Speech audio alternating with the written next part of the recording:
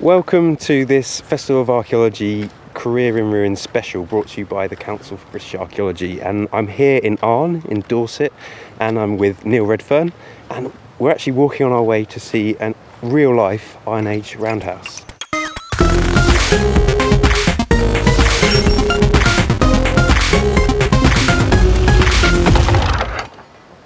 Thank you.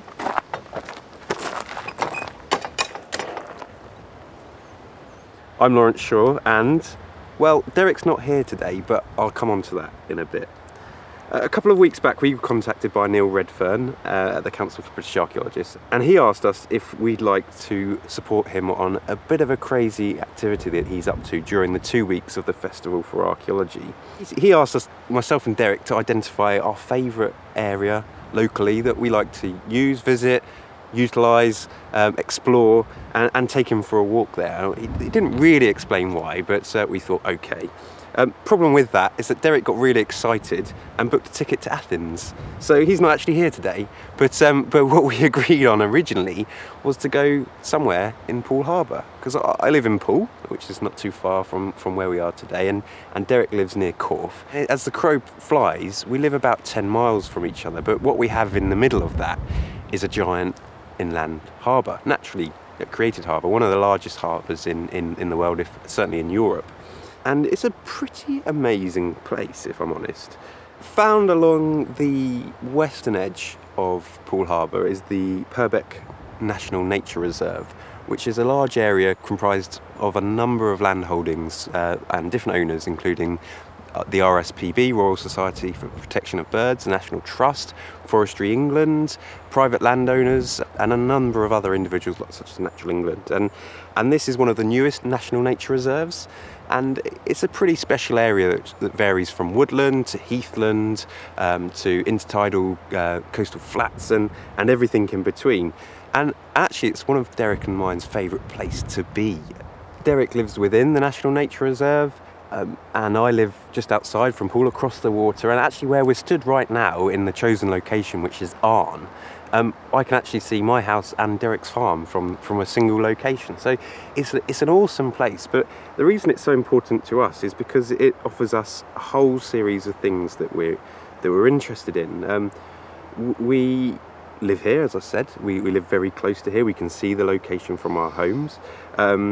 It's one of our favourite places for recreation. We run, we walk, we cycle, and we even take part in orienteering races around here. There's also our own research interests here. So Derek has had in the past excavations on salt works. He has his Place project, which looks at the larger Purbeck landscape. And in more recent months, we had the Career in Ruins YouTube series, which looked at an excavation just over the hill from where we are right now. We also both have work associations with this area. So Derek obviously lives and works on the farm and has students out doing research. And part of the National Nature Reserves is a large area of woodland that's managed by Forestry England. So the area itself is amazing. It's beautiful. It's called a nature reserve, which we'll come on to that particular word, the idea of nature and natural in a bit. But it's pretty special to us, this whole area, and there are other things going on that we'll touch on later on in the podcast. But for now, whilst Derek's not here, we do have two arguably better substitutes to Derek. So the main one, and probably the best one, and the purpose for being here, is Neil Redfern. So Neil, welcome to Career in Ruins. Thank you, Lawrence. It's fantastic to be here. It's great to have you along, and it's such a nice sunny day, and there's so many great things to talk about, and it's just a pleasure to be showing you around the National Nature Reserve. So thank you for joining us. I guess to kick off with, I've alluded that you're up to an interesting adventure, but do you want to give us a bit more background about what you're up to, and perhaps give our listeners a bit of a background of what the Festival of Archaeology is and what's going on? Yeah. Thanks. So obviously as the director of the CBA, we run the annual Festival of Archaeology each year. It's in 2 weeks in July. This year it's from the 17th of July until the 1st of August. And really it's best described as the largest crowd-sourced archaeological festival in the UK, if not in Europe. And really we bring all sorts of projects to the fore. They submit activities and things they want to do, presentations, site visits, excavations, up onto the festival website, and we just act like a giant megaphone and basically have 2 weeks shouting about how brilliant archaeology is. Last year we did the theme of climate change, which is really, really good in itself because it's a really important day. And even today we've carried that on. So we've got a takeover day of the festival today, which is on climate. So again, you can go onto the website and find out lots of information about how heritage and archaeology contributes to climate. So we can get some really good messages out. We can talk about how relevant archaeology is today, which is really important. There's a really good podcast created by, I think it's called Career in Ruins. I think it was created last year, maybe people could listen to. I believe there's an excellent podcast created by Career in Ruins last year, which is where I first met you. And I believe I was sitting on my bed in my bedroom to do that difference podcast. A year makes, eh? Totally different, which is amazing. And that's why this year we chose the theme Exploring Local Places. We'd all hoped we'd be out of lockdown. We are. It's not completely freedom in many ways. There's still huge amounts of challenges. But we wanted to have a theme that enabled people to explore their local places. We've seen it throughout the COVID pandemic. People have become more interested in their local places. Well, what does that mean for archaeology? So we had the theme Exploring Local Places. I've been in post since the 2nd of April 2020, and I've actually not met anybody. So this was really an opportunity for me to get out, to meet CBA volunteers, just society volunteers, people like yourselves, people doing excavations, people who are putting on events for the festival, and say thank you, but also talk to them to unlock what they love about the places they live in. And so for me, that's why I chose the theme of my tour is all about walking and talking your way, because I want to listen to you. So actually when you change it round to walking and talking our way on your behalf, that's exactly what I'm trying to get across. What are your stories about the places you live in? And already I have learned so much. So when I was in Walton-on-the-Naze, I learned all about copperas. I'd never experienced copperas before. What's copperas? Copperas is basically iron pyrite that's leached into other living materials and sort of semi-fossilizes it. So literally walking along the beach, you pick up all these little bits of iron pyrite basically, and when you hit them together, you're hitting what look like sticks together, but they sound metallic. You can go on my Twitter account and you can actually see me doing it. But basically, it was processed in the late medieval period, moving right up until the 1850s, to create dye fixants for the cloth industry, to create ink, and to create sulphur that went into gunpowder. And it's just like, that's amazing. You're on there and picking up. So I've learnt that. Obviously, you were out with me last night and you took me into the New Forest. And amazingly, I came across these structures I've never heard of before. Bee gardens, which again, just brilliant. Totally unique, seemingly, to that bit of landscape. So all about this, how do we go out and explore, and what does that actually mean? So that's the festival reason. But also there's a personal reason about why I'm doing this. So unfortunately my mum passed away last year. She was a huge inspiration for me. She drove this idea that you've always got to be curious, you've got to be inquisitive. There's no point sitting around. Go out and look at things. Go out. She was brilliant when she was older. After her hip replacements, she used to have her walking stick and she would poke absolutely everything to find out what it was. Turn a stone over, look at a plant. It was brilliant. Yeah. So what I'm actually doing is I'm doing a bit of fundraising as well. So I've set myself a challenge to walk 100 miles over the 16 days of the festival, which means I've got to actually do 6.25 miles every single day. Okay. So part of what we're doing now is getting those miles up, is trying to raise that actual sponsorship. But again, it's about trying to make those connections. And my 3 charities I've chosen are the Macmillan Cancer Support.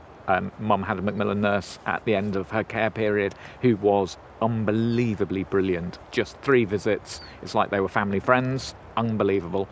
Then the Scottish Cranach Centre, which is quite appropriate, us being Bronze Age, we're next to an Iron Age structure. Unfortunately, their main roundhouse on the stilts in the lake burnt down, so I want to do some fundraising for them. And then obviously I want to do some fundraising for the Council for British Archaeology, because without fundraising, membership and volunteer support, we don't function as an organisation. That's really important to remember. And on that membership front, what's the best way for people to get involved with the Council for British Archaeology? So the best way is they can become members, and we've got a fantastic offer on during the festival at the moment that you can get half-price membership if you want to, or if you already subscribe to our magazine British Archaeology, you can upgrade that subscription to a full membership for no extra cost.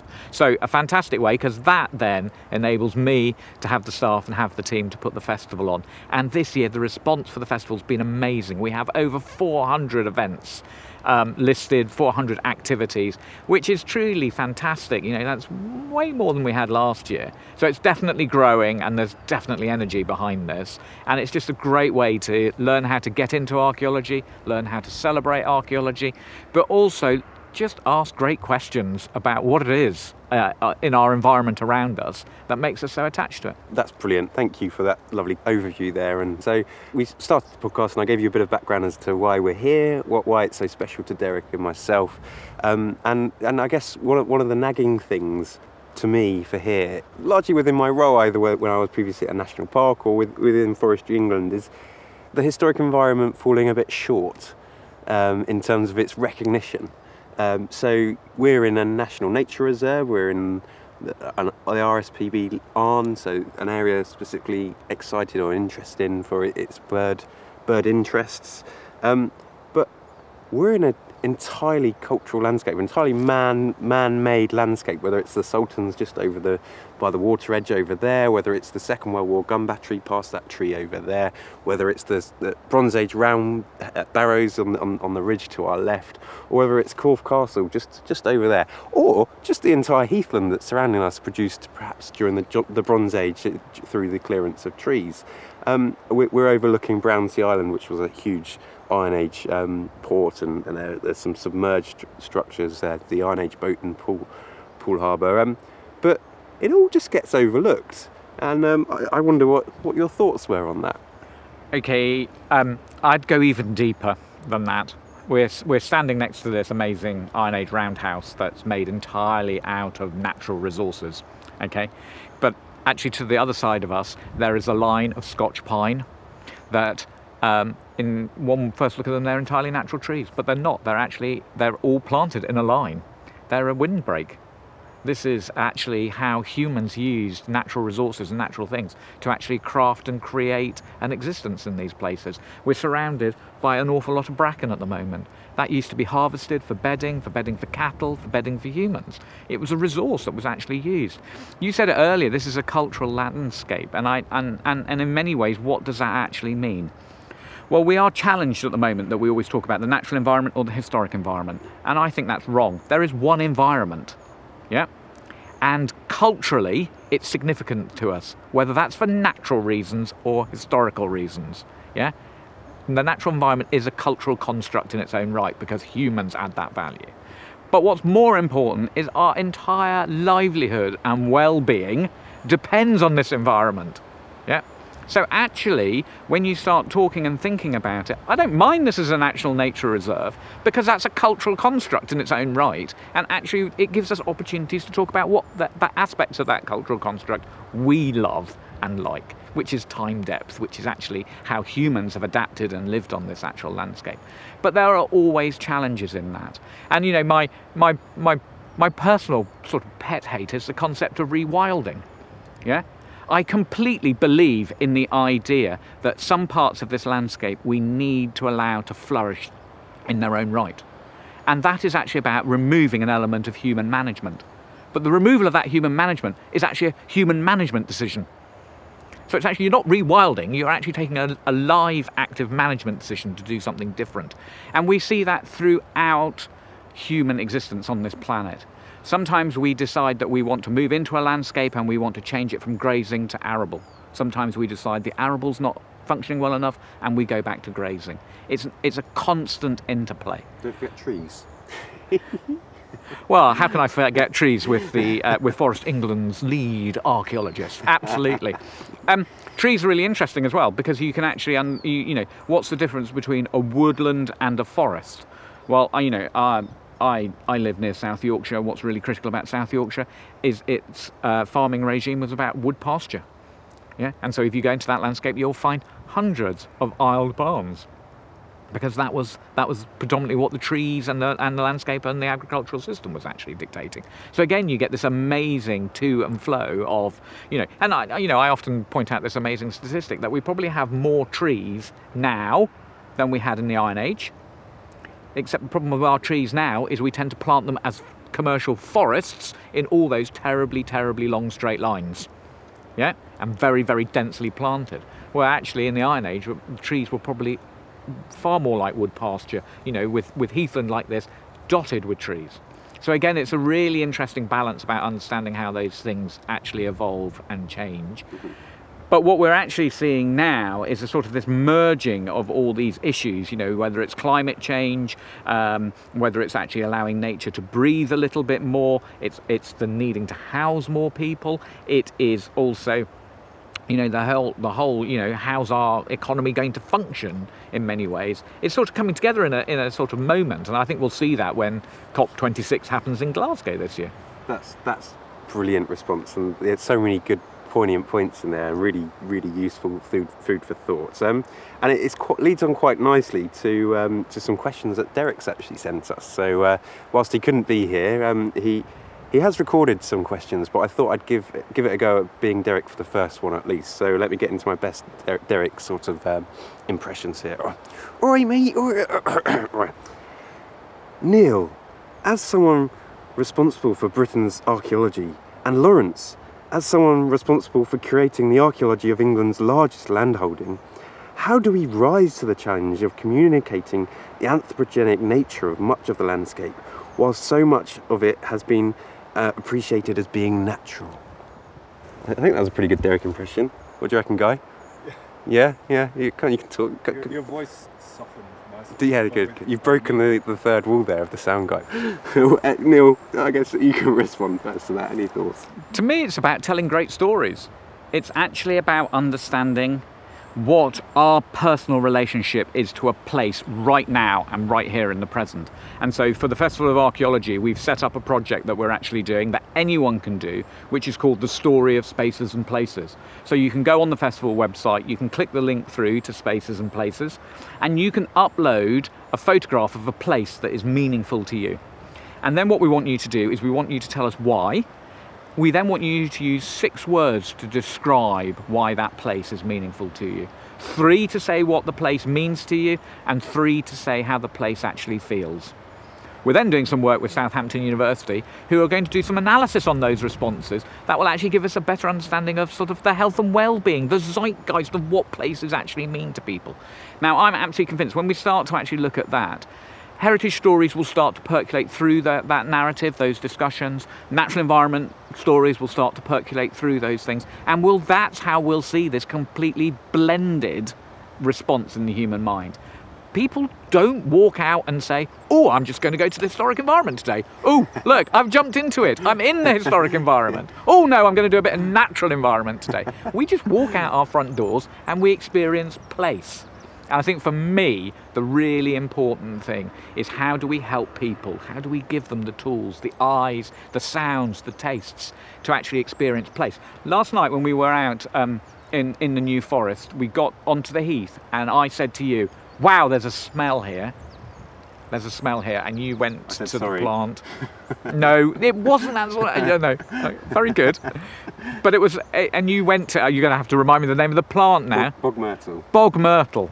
And we picked that. And that was just, exactly that. It is sound, it is taste, it is smell, it's actually noise. There's a brilliant wind here. Why do we hear the wind? Because it's blowing through this amazing shelter belt of Scotch pines. Humans put those there. Spot on, and I'd agree with a lot of what you just said. I guess from Forestry England's point of view, as carrying on from Derek's question there, I think it's a lot about the narrative as well. I think it's easy for organisations to focus on a particular area and sell that, but it's important for archaeologists and organisations such as yourselves to champion the visibility, the role, the importance, the interwoven nature of the historic environment within whatever it is that particular organisation or that demographic's been promoted. So advising people, sharing that story, highlighting how easy it is to bring the historic environment into that larger discussion is something that could be done really easily and get some really good benefits. I think the Forest Estate's really interesting for me because actually it's got a historic component that people don't often talk about. So again, the origins of the Forestry Commission and Forestry England comes out of the First World War and the need for the country to try and be self-sufficient in wood. Well, I mean, I've done a lot of work up on the North York Moors and the North York Moors Forest District, which is amazing. And are you going to explore the camps that were actually set up in 1919? And you look at the origins and the layout of those camps, they're military camps. They've come straight out of the First World War. But what's fascinating is when you get into the 1920s, because of the unemployment issues that go on in the 1920s, the planting of the forests becomes an employment scheme. And so people are shipped in from the industrial areas of Newcastle and West Yorkshire. And what you get is this amazing southern blend because many of those people are, have Irish origin names. Yeah, and they're suddenly on the North York Moors, they're interacting with the local community, and you get this amazing sort of bubble, this dispersia of people and mixing that actually happens. But you then go and look at the camps, and they built brilliant things. They built tennis courts, they built swimming pools, they built an entire lifetime infrastructure. So the actual conversation of what it means, that's where we should be starting because there are amazing stories, even in the planting and the management of that actual woodland, that again we overlook because we suddenly want to jump into the historic environment. We want to, it's a sort of form of time travelling. Maybe you're not allowed to see anything until you're on the Barrow. Yeah. Now you're on the Barrow, you're allowed to talk about the Barrow. Yeah. Well, actually, for me, it's the journey to the Barrow. Yeah, it's the people you meet and the conversations you have on the way. Yeah, and there's a few themes that come together there throughout our discussion, and I guess one point to go back to is your comment earlier about rows of tree planting and things like that. And actually, what we're at this crux at the moment, where government policy sees tree planting as a big push. There's going to be a lot of rewilding and nature creation and supporting it. But that's the approach to that planting and the ideas behind it's very different to that traditional plantations that you mentioned earlier that perhaps go up to the 1990s and obviously much earlier. But now we're going to see that landscape change where there might be felling, there might be tree creation, but it's going to be in a style that hasn't necessarily been developed or focused on to date. So again, it's in 100 years' time, there's going to be some really different landscapes to explore and appreciate. Okay, so again, this is a subject I really, really love, and it really drives me because actually it was different 100 years ago, right? So one of the things I'm doing as I go around on my trip is I'm using the Victoria County History's new app, the History of English Places, and it's absolutely brilliant. So again, last night we were at Holmesley camping site, and I went on Victoria County Histories, and there was no sign of any of that. Yeah, but what was also missing was the Second World War airfield. Yeah, but the campsite is there because the airfield's there. Yeah, and so actually they're all both within 100 years, those changes. Yeah. Now, what I find really, really fascinating is we get scared about change. Yeah, but change is I would say it's one of the only inherent things about human existence that we're all going to change. Unfortunately, we are all going to die. This is what happens. Yeah, but sometimes how we relate to change is really fascinating. Okay, and so on Tuesday we had our High Streets takeover day because, of course, the High Street's going through a really interesting period of existence at the moment. But everyone's noticing this change in the High Street. But what's really interesting is it's not actually change.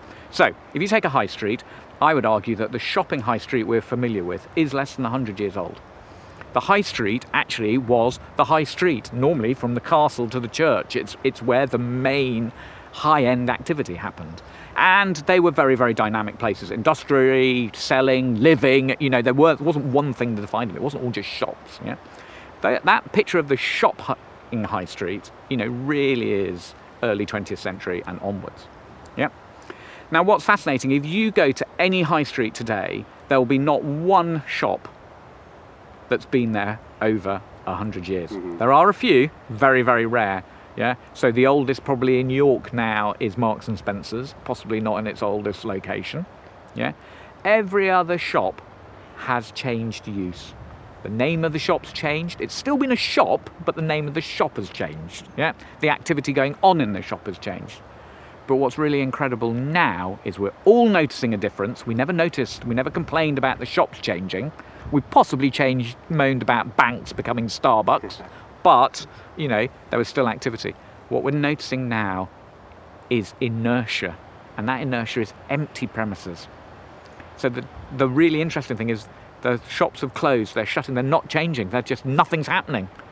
And so it's actually the inertia that we're actually spotting and concerned and worried about, not the change. And I think there's a whole conversation we need to have around change. And this goes back into the climate change discussion. This goes back into the discussion about coastal erosion. Tomorrow I'm going down to Cornwall, I'm going to the Lizard, and I'm going to meet Caitlin de Silvery, and we're going to talk about inevitable loss.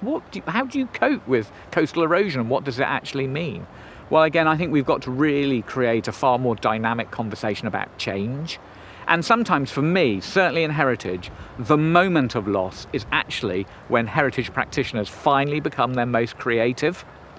It's the moment where the shackles seem to be thrown off and we suddenly go, oh, we can do something. Yeah, well, I want to, if we're going to think about all these new trees and where they're going to go, why don't we go, oh, we can do something straight away? Now, why don't we do it now? Why don't we take a really creative approach? Why don't we use the woodland we're going to plant and create great stories and narratives in our landscape? Yeah? Why don't we interweave the trees with the environment we see around us, create great places to visit? Archaeology is brilliant to create honey spots. So if you want to manage nature, get some archaeology on your site, because people will go to that. Yeah? And then we can actually take a lighter approach, maybe to some places where there's some very, very sensitive fauna or flora. That's what it's about. It's a really integrated conversation. And it's not about I'm better than you or I'm, more important. And all those structures that say that are human-invented legislation and decrees. Yeah? The environment never invented any of that. Yeah? Again, so this is all a conversation about humanity and what it means to be human. I suppose that's the really interesting conversation that I've got in my head about them at the moment, about what is the CBA, the Council for British Archaeology, what is archaeology? Well, fundamentally, we're a subject about exploring what it means to be human, both now and in the past. I'm not going to say it's about what will be in the future, because that's for the future to decide.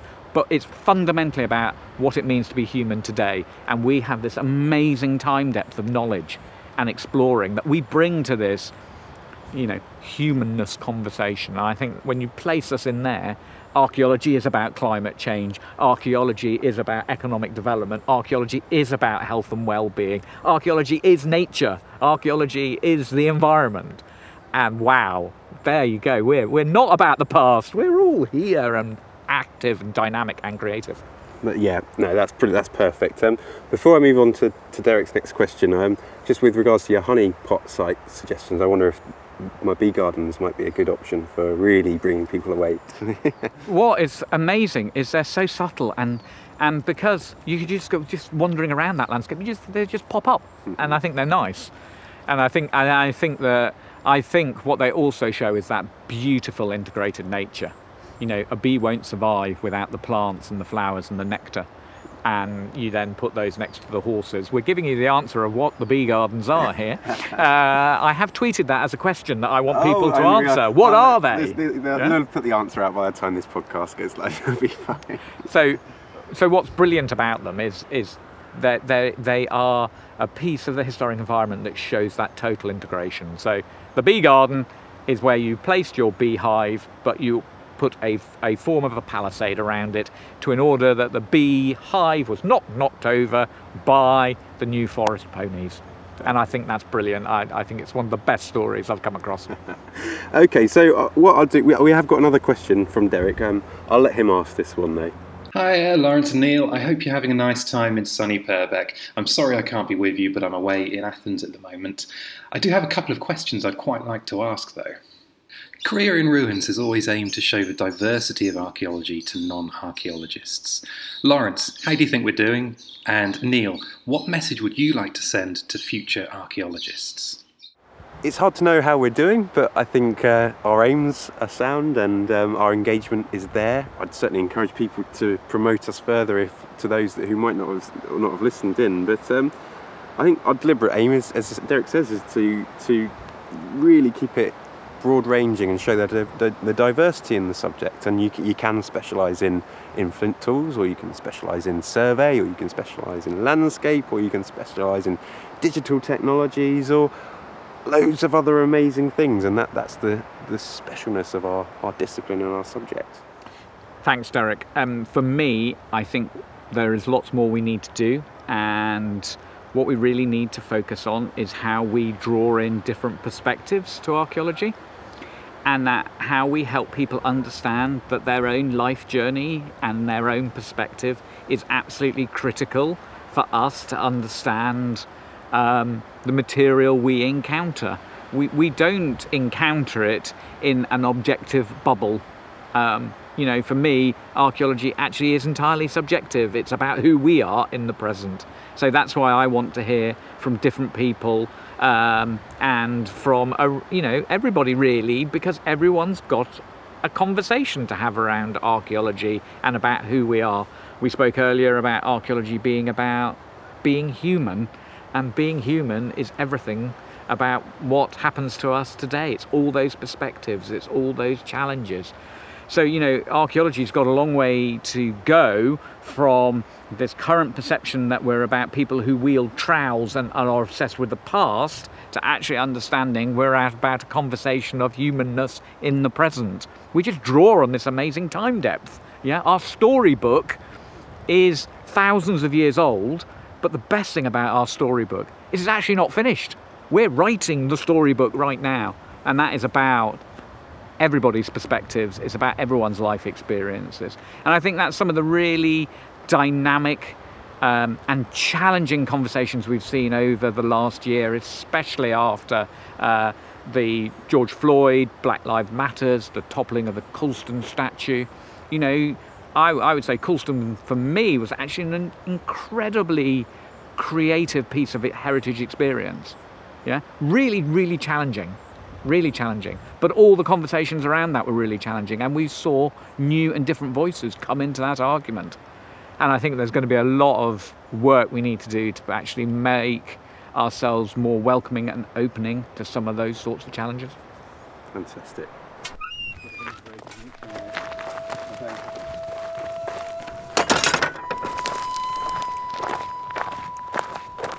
So it's brilliant. We're here at this reconstructed Iron Age house. I suppose the first thing that struck me was it's quite small, but it actually, it feels homely. You can run your hand along the thatch, the reed thatch. And it smells incredible as well. Yeah, no, it smells earthly. And then I think the other lovely absolute thing, this is one house I'm actually going to have to bend down to get into. So we don't want the sound of you hitting your head as you go through the door. So that's but I don't normally have to duck, but this is exciting because I am going. Right, watch your head. Wow. Isn't it amazing? And it's just so cool inside. It's so much cooler, and we're out the breeze of it now as well. And the breeze has gone, and what we're seeing amazing wattle walls that they've been half wattled, and then we've got the daub, and you can see how it's just been slapped on, and the best. It's the best. You can see finger marks, which is the whole point. You can see the human in the actual process. What's also really interesting is you can see how it's cracked and dried. So actually keeping it on must have been a real challenge. And then I think I really love about coming in there, which is absolutely fantastic. They've clearly been down to the local building supplies, Bradford's, to actually get their kit. Archaeology brought to you by Bradford's. By Bradford's, indeed. So the Purbeck National Nature Reserve is actually quite a large area. So the location we chose to visit today is actually Arne, which is managed by the Royal Society for the Protection of Birds, or the RSPB for short. And we're really fortunate today to be joined by Matt Williams, who's the archaeologist for the RSPB and also Time Team Legend. So thank you, Matt, for joining us. Thank you for asking me. It's so great to be here. And whilst looking at this amazing roundhouse that's being constructed as part of the National Nature Reserve's project, there's also tons of amazing amazing archaeology here, from salt productions to World War II infrastructure, prehistoric round barrows. I just wonder if you could give us a bit of a background around the RSPB as a whole and your role within it as the archaeologist. Well, as an organisation, we own and manage huge amounts of land across the UK. Of course, we manage it for nature and ecology, but of course, there's going to be a lot of heritage features on on those areas, and that's where I get involved. Really, we've got to make sure that we're looking after them, we're not damaging them, and we're doing our best to preserve them and enhance them for future generations. That's amazing. I guess it's an addition to the attraction to your sites. You've got members that come and look at your birds, look at your amazing wildlife, and you've got that additional asset of the historic environment as well. Yeah, and here at Arne, that's is a really good example of that, because there's beautiful heathland here and coastline, but we also have, up on the highest point of Arne, a World War II gun battery, which is a scheduled monument, and you can go up and visit that. That's a very popular attraction. There are barrows around on the heath, so the Bronze Age, so good, 4,000 or 5,000 years earlier than the World War II stuff. And there is, of course, this Iron Age as well, which isn't original, but looks pretty good. It's pretty cool, isn't it? We'd certainly recommend people to come and have a go and with some of the daubing that's going on and some of the activities that are being planned. In terms of sites, your favourite sites, archaeological sites, I appreciate you're relatively early into post, but have you got any sites on the RSPB estate that's really caught your eye? Well, I cover England and Wales, and I'm afraid I'm going to shift across the border here and say that in North Wales we do have some amazing sites, and my favourite one, I think, is the Iron Age Hill Fort on Anglesey at our South Stack Reserve, so it's a good distance away from here. But coming a close second are the round barrows that we have on a lot of reserves down here on the south coast, which are absolutely beautiful. The setting of them is always stunning, and so it's just great to come down here and have a look at them. So well worth remembering when you're going to these amazing RSPB reserves that there are plenty of archaeological features to be seen as well. On the podcast, we have a few standard questions, and while we've got you, I might pinch you for one particular one. So Derek and I have actually got a working time machine, okay, and any guest on the podcast gets a free return journey on that time machine, and all we need to know is where you'd like to go, what you'd like to see, and why that is. Now, I've thought about this a lot over my life, obviously, had some quite in-depth pub conversations, probably too in-depth sometimes, but I quite often come back to a period which I just mentioned, which is the Bronze Age. Mm-hmm.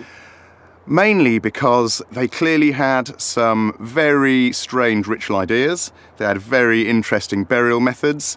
They had very strange, what we call depositions. They would make offerings of very, very high value goods. And I just really love to know what on earth was going on when they were doing all this kind of stuff.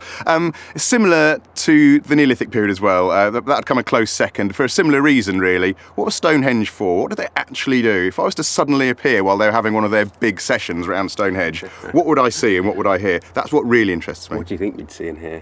I don't think there'll be a lot of chanting, a lot of shouting, and some very, very funny clothes. Some drinking? A fair amount of drinking as well. Yeah. Okay, and before we let you go, we should pick your brains. The Time Team is kicking off again, a couple of months until the first two excavations take place, and you're involved in that. And can you give us any insight, anything you're looking forward to? Yes, I'll be back. A similar role as to before, really, which is getting down and dirty in the trenches. We're going to be excavating a Roman villa and an Iron Age site in Cornwall, two amazing looking sites. I'm really looking forward to getting back on site with a lot of the old team and a lot of new faces as well, and just that exciting buzz that you have when Time Team is really on a roll. It's going to be great. Amazing. Matt, thank you so much for your time today. It's been a pleasure, thank you.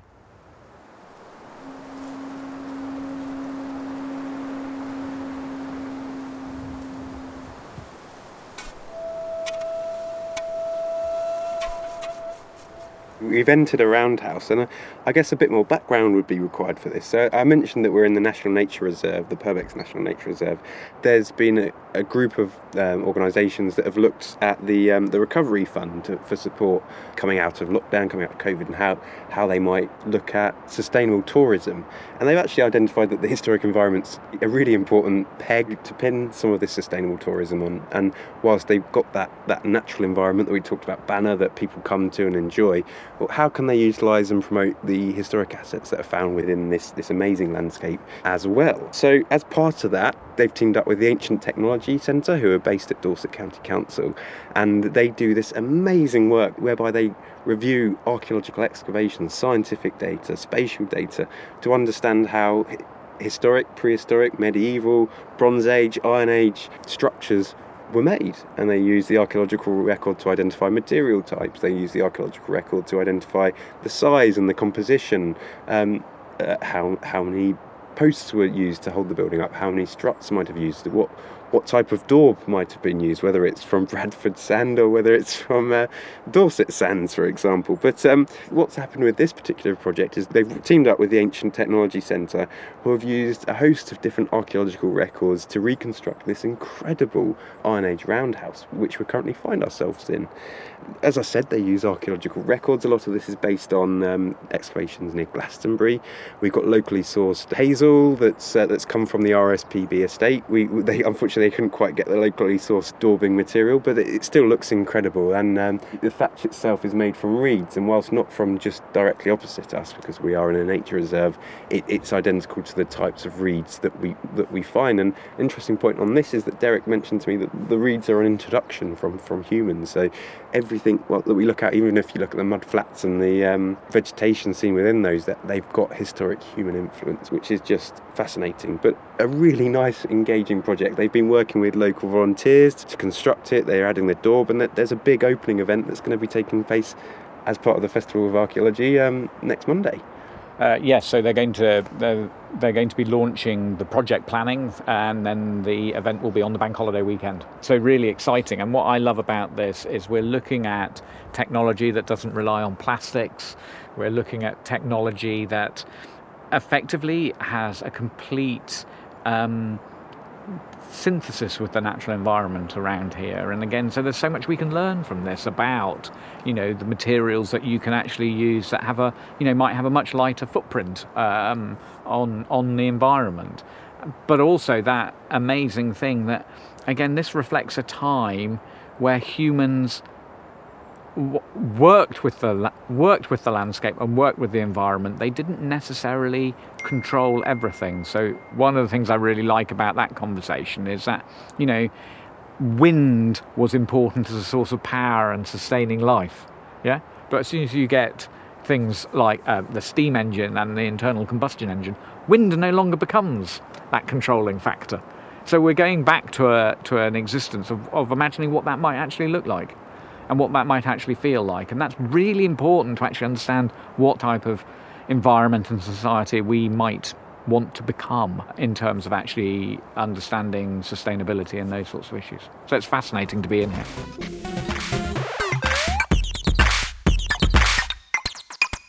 Career in Ruins are known for having developed a functioning time machine. So, Neil, if you could go back into archaeology's history and change one thing, what would you change? That's so. If I could go back into archaeology's history and change one thing, what would be? That could be quite a controversial question.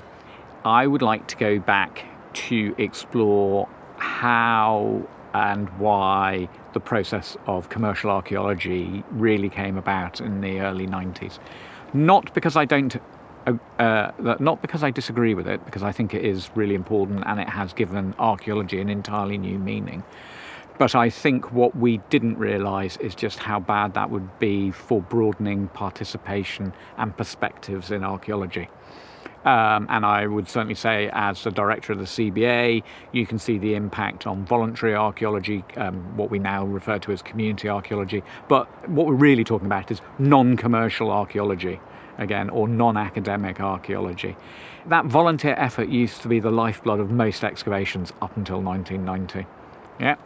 And I feel that they brought in a completely different perspective to the output of archaeology. Not archaeological recording, because that's just one output, but to what archaeology was as a human endeavour. When you listen to people who did all that voluntary stuff, it always seems to be so much richer and deeper. Yeah. Now, I know, because I've done commercial archaeology, it is rich and deep. But what we seem to have got to is a scenario where it's crunched down. It's packaged in such a way that we have lost the richness and deepness.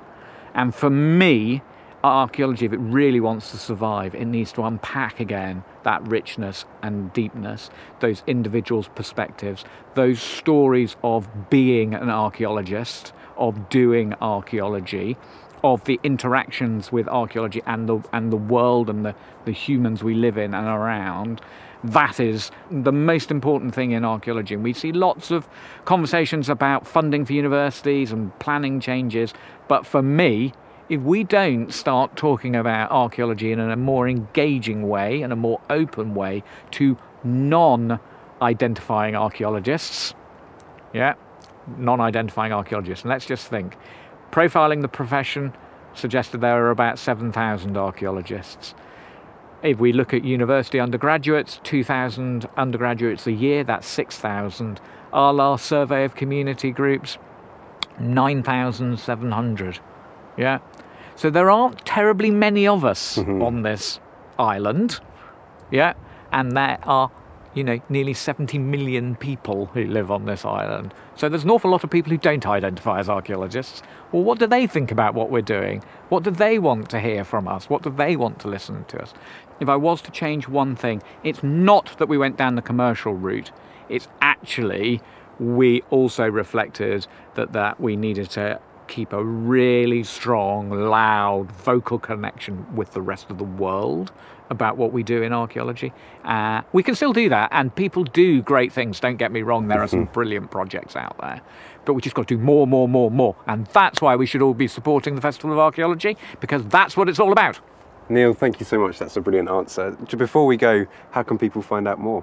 You can head to the CBA website, so that is archaeologyuk.org, or you can head to the festival website, so that's festival.archaeologyuk.org, and you can find out all the details about the festival. You can follow me on Twitter @RedfernNeil, and you can find out all about my journey and my travels that I've been actually doing.